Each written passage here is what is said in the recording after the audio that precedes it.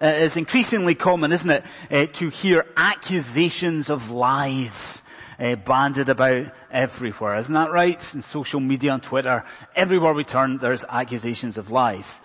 Take the Brexit stuff. Okay, I'm not going to go there. I'm not going to talk about Brexit. But what do you see as you look at the Brexit affair? You see politicians on either side accusing each other of lies. Isn't that right? Or for our American friends, it's the same across the Atlantic, is it not? You have either got people accusing the president of being a liar, or what else have you got? You've got the president accusing other people of fake news. Okay, so everywhere we look, kind of the same thing as accusations of liars, accusations of lies. Now, I begin this morning, I wonder if I have to defend myself from a similar allegation. Do I? If you were here last week, you remember what I said, do you? I suggested that the book of Numbers was perhaps not the best name for this. Why? Because it's not just this list of names and list of numbers. And last week, if you hear, I was waxing lyrical about how diverse it is, how amazing the book is, how varied it is. And then what happens this morning? You come into church, we open our Bible, and poor Mr. Priest, what does he read? He reads a list of names, and he reads a list of numbers. So, was I lying last week? Was I lying? No, not a bit of it, not at all. Like, we very soon in this sermon series, we're going to get to some really, really proper, engaging narrative. But here's the thing, I do not want that to cloud our judgment right now today, because you can see how we could be thinking, do you? We could be thinking, okay, so this sermon series is going to get good. We've just got to get through the early bits of Numbers, right? We could be thinking that, couldn't we? Could be thinking, okay, so Numbers is going to get exciting. It's going to get great. Let's just grit our teeth and try and get through this morning. I really don't want you to think like that, my friend. I really don't. You see, in Reform circles, we say very quickly and very easily that all Scripture is God-breathed, and we go on about how profitable it is. Like, we say that really quickly and really easy. This is what I want you to hold very close to your heart this morning. You see that idea? It's true. You have to hold that today. Like, all Scripture is God-breathed, and it really is utterly profitable. There's no sort of peaks and troughs with the inspiration of Scripture. Do you know what that means, right? That means, for me anyway, I can stand up here this morning, I can stand in front of you, and I can say with loads of confidence in my heart right now that God really, whether you believe it or not, God really does have a message to His people, to His church today, and He's got a message from where? Whether you believe it or not, God has a message to us from Numbers chapter 1. Okay, so what do we want to know? We want to know, what is God saying through this? So, can I ask you to do this? Can you turn with me to Numbers chapter 1? Let's turn there. Make sure that we've got it open. We're going to try and cover it. We're going to try and cover from verse 1 to verse 46. And the first heading that I want you to try and follow me here on is this. What we see is the God who communicates His purposes. That's the first thing I want us to think about. The God who communicates His purposes. Alright, okay.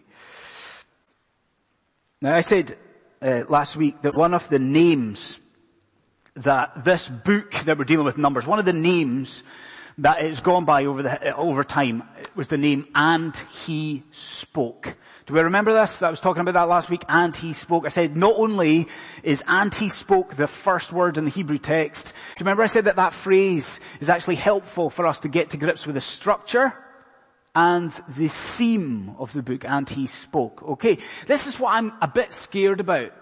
I'm a bit scared that because of our familiarity with that sort of phrase, that we might miss how important the first instance of it is in the book of Numbers. Does everyone understand what I'm saying there?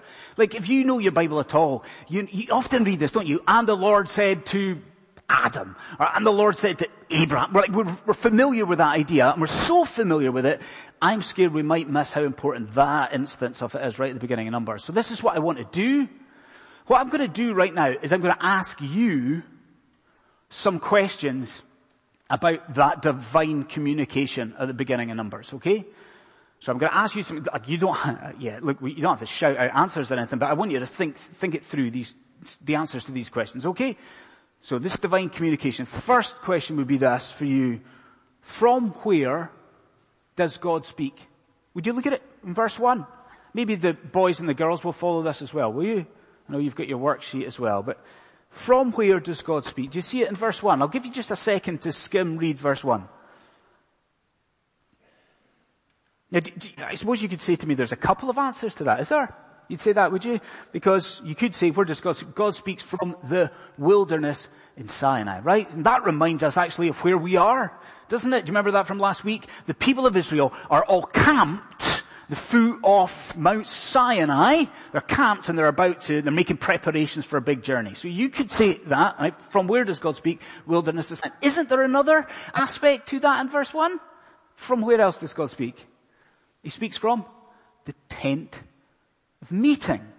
Now I just need to pause just for a second here to make sure that everybody knows what is meant when we're talking about that. Do we know what the tabernacle is, or the tent of meeting? It's something that we'll come back to later on in this sermon series. Do you know what? I think YouTube can help us here. I'm not going to show you a video. I don't mean that. But maybe if you're on YouTube and you've got a YouTube account, you've maybe noticed the modern day obsession with movable interviews. Do you know what I'm talking? Is it just the YouTube recommendations that I get for some reason? Maybe not. Maybe like James Corden. Yeah. And what's that? The carpool karaoke stuff. Okay. Yep. Some of you obviously are watching that too often. Or if your tastes are a little bit more sophisticated, what about Jerry Seinfeld and, comedians in cars getting coffee as well? So what's that? Like there's this similar thing, isn't there? There's people sort of talking, communicating, chatting as they do what? As they drive along, right? So there's these communication, these interviews as people are journeying on. You see that idea? Isn't that helpful here? Because friends, what was the tent of meeting?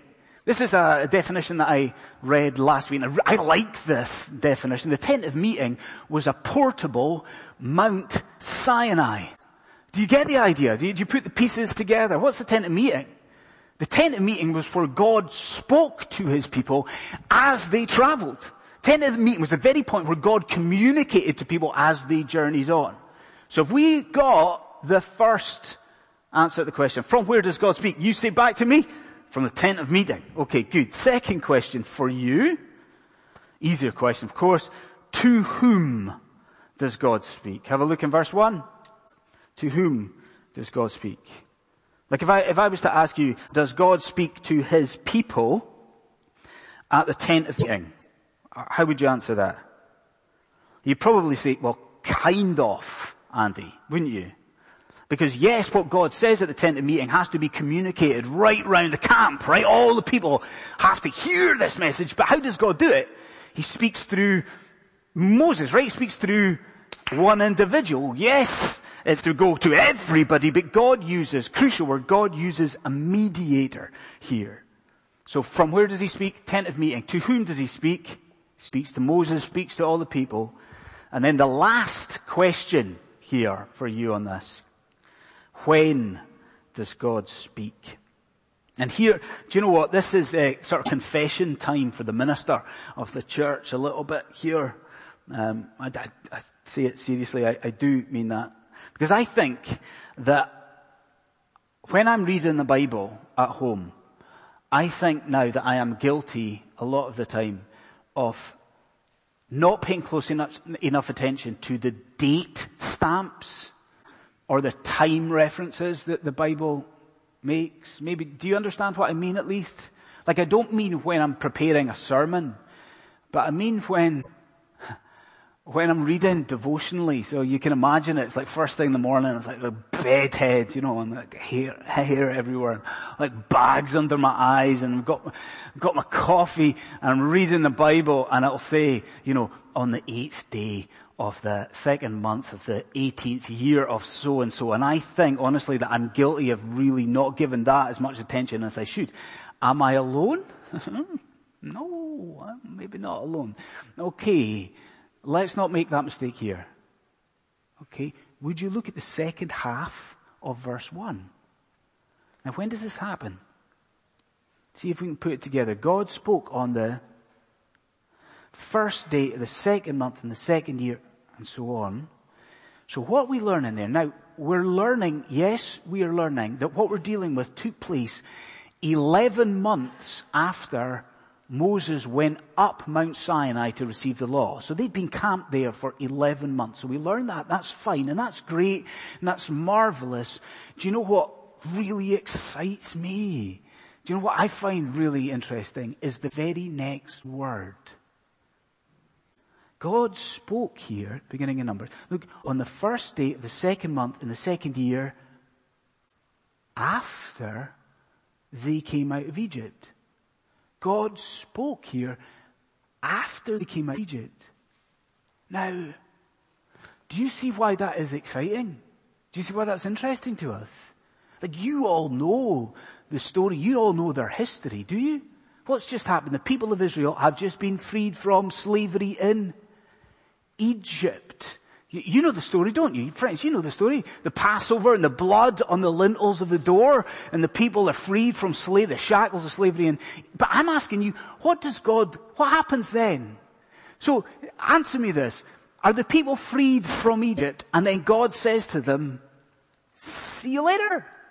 Like, are they freed from Egypt and slavery and God says, right, you're going to Canaan and I will see you in Canaan? Is that what happens? That's not what happens. At Mount Sinai, God enters into a covenant with the people, and listen to it, where God promises to travel with the people. He promises to travel with. Now do you see why Numbers 1 verse 1 is an awesome verse? What have you got? You've got the actual fulfillment of that promise. Do you see it? Verse 1 here is not just that God spoke. It's the fact that God spoke in the wilderness. God speaking to the people as they travel on, as they prepare to go to the promised land. This is God willing to communicate with them. Now, I gave it a big build-up, didn't I, at the start, to say that God has surely a word to his church from the book of Numbers. I wonder, Christian friend in here, do you see what it is? Like last week, I said that if you are born again in Christ Jesus, you should be so excited by the book of Numbers. Because why? Spiritually speaking, in a sense, we're here, aren't we? I mean, what's your history? We've talked about the people of Israel. What's your testimony, friends? What would you say if you were asked your testimony, your history? Wouldn't you say, like these people, you have been freed from slavery? Haven't you? Not by the blood on the lintels, but by the blood of the cross. And where are you today, Christian friend? Remember what we said last week? You're on this journey. You've got this Christian walk with the promised land ahead of you. Do you not see the message, the text? Do you not see what God is reminding you from that first verse? Do you not see it? Not only today is God traveling with you on this Christian journey, but what you're seeing in verse 1, God is also willing to speak to you. God is willing to communicate with you, Christian friend, as you journey ever forward towards that heavenly home. And yet, isn't it the case that as the church, we so often ignore that crucial detail? Now you, bear with me a second. This is farcical, but I want you to imagine this. Imagine this morning we had read this in Numbers 1. Imagine Adrian had come up the front, opened the Bible, and imagine you read this. You ready for it? Imagine God assembled Israel and God was about to speak to all the people through Moses. But one of the people said, actually, I'm too busy. I've got to go to work. Imagine that. You think this is madness. Or God assembled all of Israel at Sinai. God's about to speak to the people through Moses. But one of the people said, but there's a festival on in Egypt. There's a really good show, so I'm just going to kind of nip off and go and see that. If you read that in Numbers chapter 1, that's a mistake. That's a mad thing to do. And in the case, friends, that we do the same, isn't it? I mean, today, through the Lord Jesus Christ. Who is he? The mediator who is greater than Moses. Who is the Lord Jesus? He's the tent of meeting. I mean, he's the one who is tabernacled amongst us. God is willing to speak to his church. God speaks, yes, through the preaching of his word Sunday by Sunday, but I want you to think about it for your own life. God is willing to speak to you, Christian friend, communicate with you through your reading and your studying of Holy Scripture. And isn't it the case as we think about our own lives, we prioritize other things? Isn't that us? Friends, in Numbers 1, God speaks in the wilderness. And we're there. And we should be ready to listen. So, God who communicates his purposes. Okay, second thing here. The God who counts his people. The God who counts his people. So, if you're with me, you've seen that God speaks. Okay, and that's great. But what does God say? Well, I think there's an easy mistake that you and I could make with Numbers chapter 1. I wonder if you made it. I'm sure you didn't. But if you and I just skim read this chapter, this is the conclusion that we could have. Just skim read it. We could conclude that God wants a general census of his people taken in Numbers chapter 1. Is that the conclusion that you drew? That in Numbers 1, God just wants a record of his people. He wants to know at Sinai who are his, so he commands a general census to be taken. Is that what you thought? Well, if we read it like that, if we just skim read it, I think we could miss the purpose of the census. And I want to make sure that everyone in the room, young and old, gets the purpose, because we will not understand the book of Numbers unless we get it. So could you look to verse 3 with your minister, please? Look to verse 3. So my question to you is, why does God count the people? What's the answer? Look at verse 3. Count every male from 20 years old upwards, and then this comes, knocks us off our feet. Count all who are able to go to war. Now you see the point I'm making. This is not just a general census. This was a census with a military purpose. Now listen, that because the taking of the promised land was going to involve invading pagan nations, it was going to involve the suppression of pagan nations. Because of that, this is not just a general census. This is not just number the people, count the people. What is it? How would you describe this? Would you say it's an enlistment? It's not just a general census, it's an army draft. Actually, we've got in Numbers chapter 1, isn't it? Now immediately, this is what I want to do. I want us to just pinpoint or drill into that for application here. So if you take the premise that Numbers is for us in here, can I ask you, what do you see as you look around this room? What do you see? As you look around this room, what do you see? How would you describe this? Would you say it's a Christian community? Is that your first thought? Say it's a community of faith. Some of you are just going to go straight for it. It's a congregation or it's a church. Can I tell you what we are, what this is? This is a battalion, biblically. We are a battalion. That London City Presbyterian Church, that we are a war. This is wartime. Though, of course, our enemies are not physical, are they? Our enemies are not pagan nations to defeat. We have to understand that as a church, we are at war.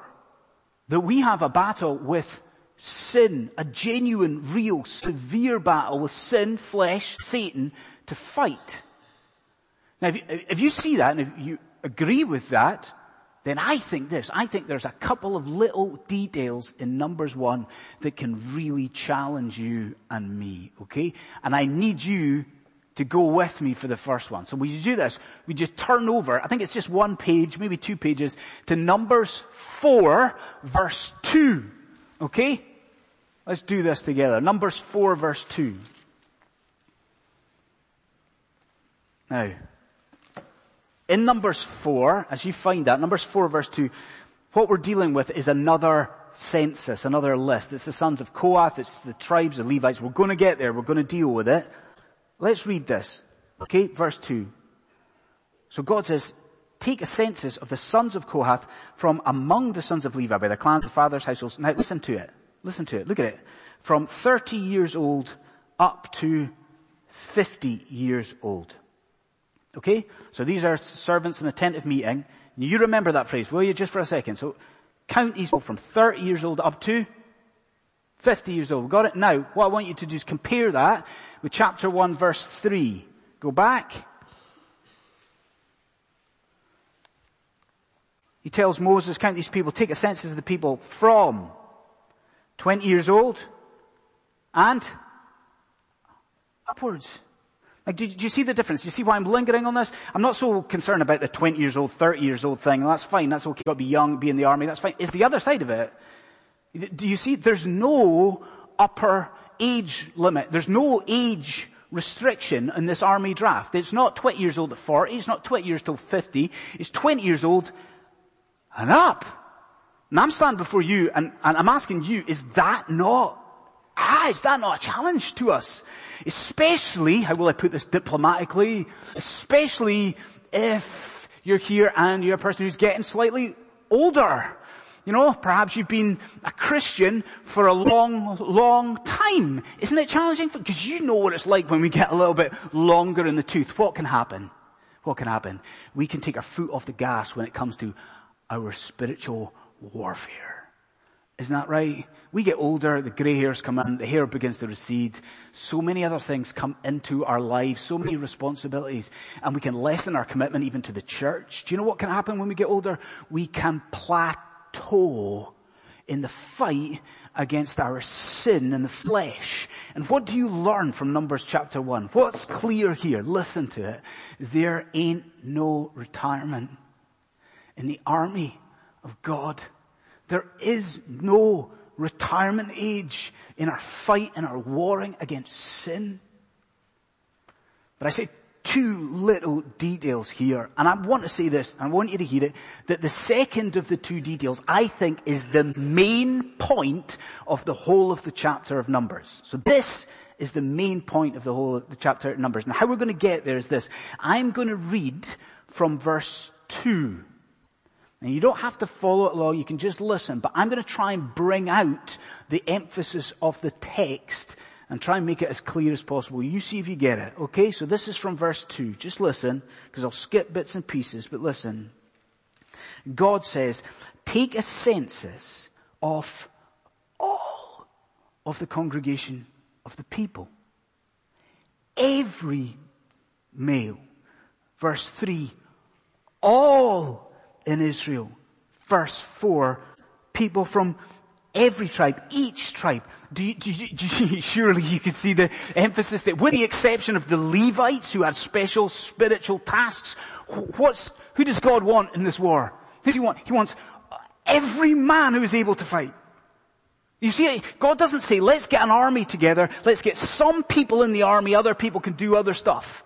Do you see it? And he doesn't say, okay, some guys, if they don't want to do it, they don't have to be involved in this fight. Oh, it's alright if some slip through the grating, some slip through. He says, everyone who's able to fight. Every single soul who is able here is to be mustered for warfare. And surely as I look around LCPC, everyone understands how that's challenging for you and I.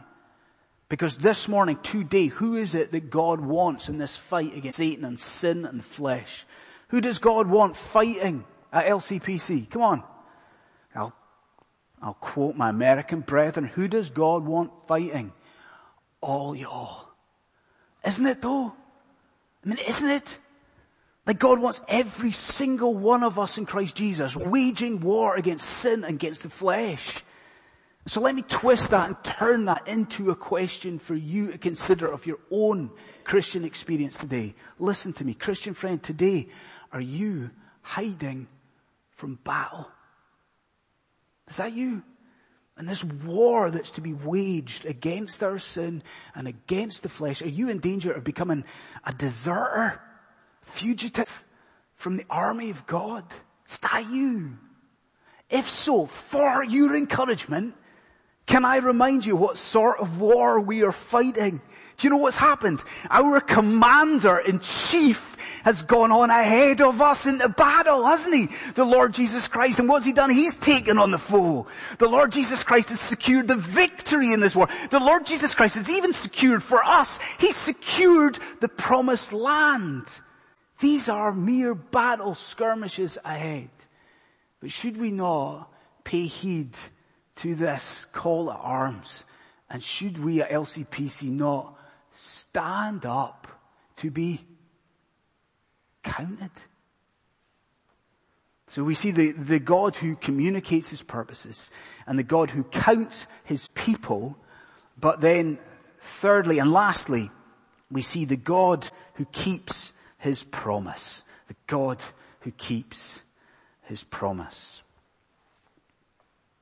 And here, brace yourself, I suppose, brace yourself. I thought long and hard about whether we would go down this route, and we are going to go down it, because I do not think it would be right. I don't think we'd be doing justice to number one, unless we dealt with what is commonly held to be one of the biggest textual problems in all of the Bible in this chapter. So it's commonly assumed that there is a huge problem with the communication of God's word, and it's present for in this chapter, in this section that we're dealing with. So I could ignore it and pretend that it does not exist, but we should at least deal with it. So to see the textual problem, the alleged textual problem, can you look with me to verse 46?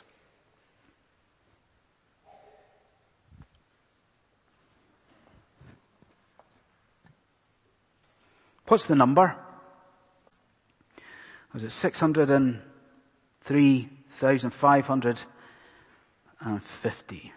What do we have to do with that number? 603,000.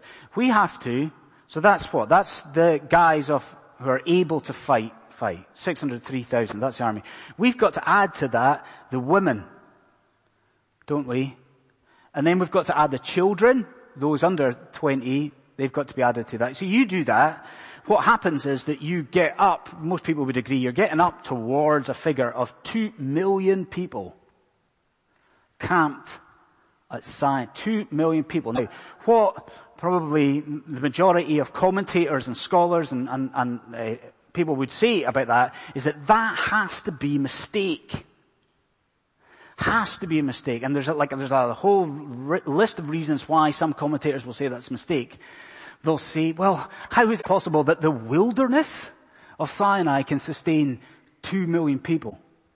And then the numbers of the armies of God later on in the book of Joshua and so forth are vastly smaller number than that, 603,000. And then this is another objection that people have, that how could possibly the word of God be transmitted? Like 2 million people, a camp army of 2 million people. How is it possible that the word of God to Moses could be spread around? So, you see the idea. Are they right? Is this a mistake? Well, it could be, and some other Reformed commentators will say that it could be deliberate hyperbole, this number. As though it's recorded, it's an exaggerated figure to make a theological point, okay? I'm not going to go with that, and I'm not going to go with a mistake. Because do you know what I find really quite interesting? It's technical maybe, but what I find really interesting, and as far as I know, this is the case, there are no textual variants for that number. I think I'm right in saying that. Now, do you understand what I mean by that? Like, you go back to the littlest fragment that you've got of Numbers. You go back to the earliest copies of the book of Numbers. Some of them don't say like 20,000 in the army and 60,000.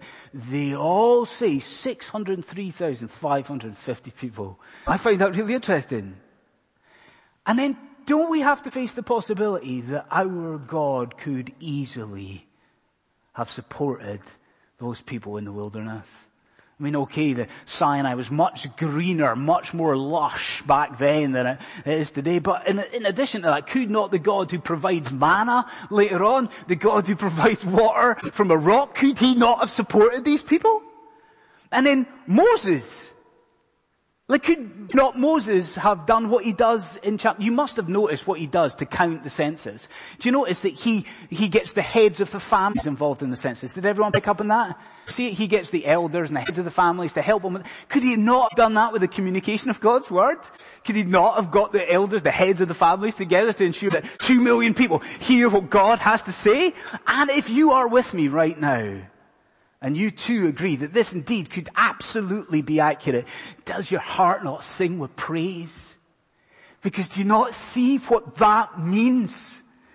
A Christian friend, you think of 603,000 people in that, or 2 million people, and you view it through the promise that God gave Abraham in Genesis chapter 17. And what do we know? Come on, you know what that promise is. What does God promise Abraham? Most unlikely of things that he promises, one day you will have so many descendants. And he says in the covenant of grace, doesn't he, in Genesis chapter 17, he says to Abraham, you will have so many, they're so vast, there's such a multitude, there'll be as many as the very stars in the sky. As soon as you see it, from Numbers chapter 1, what do you learn right now today? What do you see here? That God is a God who keeps his promise. God is a God who keeps his word. He does this in numbers. He increases the people. But he is doing that, and I want you to hear this, he is doing that this very day. You know, if you were to lift your eyes above LCPC, and if you were to look right to the four corners of the world, what would you see? You would see that this increase you've got in Numbers chapter 1 is increasing. The increase increases. You have today people from all tribes and all nations and peoples and languages, and what's happening through the work of the Holy Spirit? They are being added to this army. 603,000? That's tiny compared to the spiritual army of God today. People, all multitudes of people coming to faith in Christ for his glory.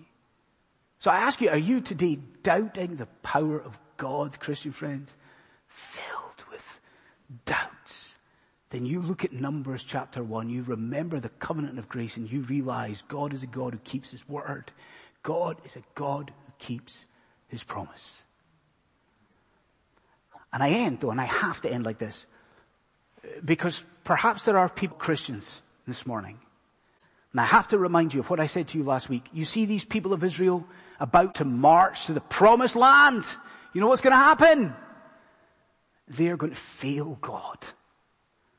That God demands perfection for salvation. He demands holiness.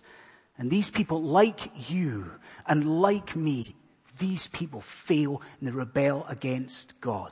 But I wonder if you know your Bible. Even if you're not a believer in here, do you know your Bible? Have you heard of Caesar Augustus? You heard of him? If you know your Bible, what would Caesar Augustus do?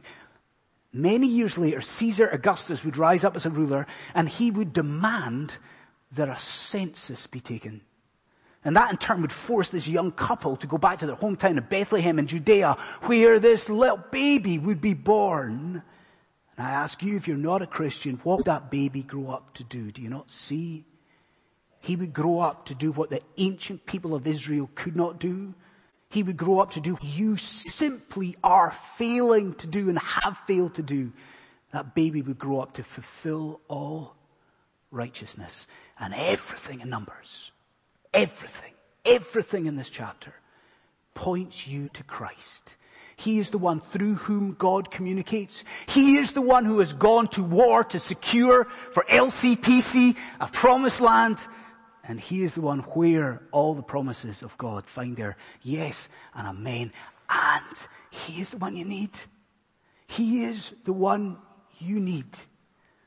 So friend, will you not, I pray, repent and believe in the Lord Jesus Christ today. And in so doing, have your name added to what? To that heavenly census of our God. Friends, let's bow and let's pray.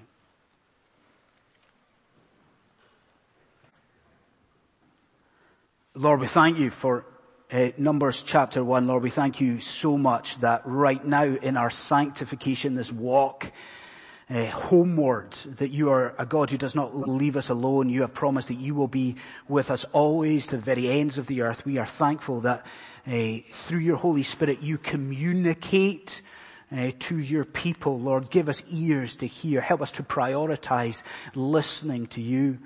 We are thankful, Lord God, that we have this function where we are to fight against our sin. We ask, Lord God, that you would forgive us for the times where we are so and too relaxed in our Christian experience. Lord, help us to take up the armor of God and to fight. And Lord God, we thank you that you are a God who keeps your word. Lord God, we thank you for the covenant of grace. We thank you for how Christ fulfills all that is necessary. And Lord, we pray that you would bring people to Jesus today. And we pray this not for our benefit, not for our name, but we pray it for the glory of Christ. We pray these things in his matchless name. Amen.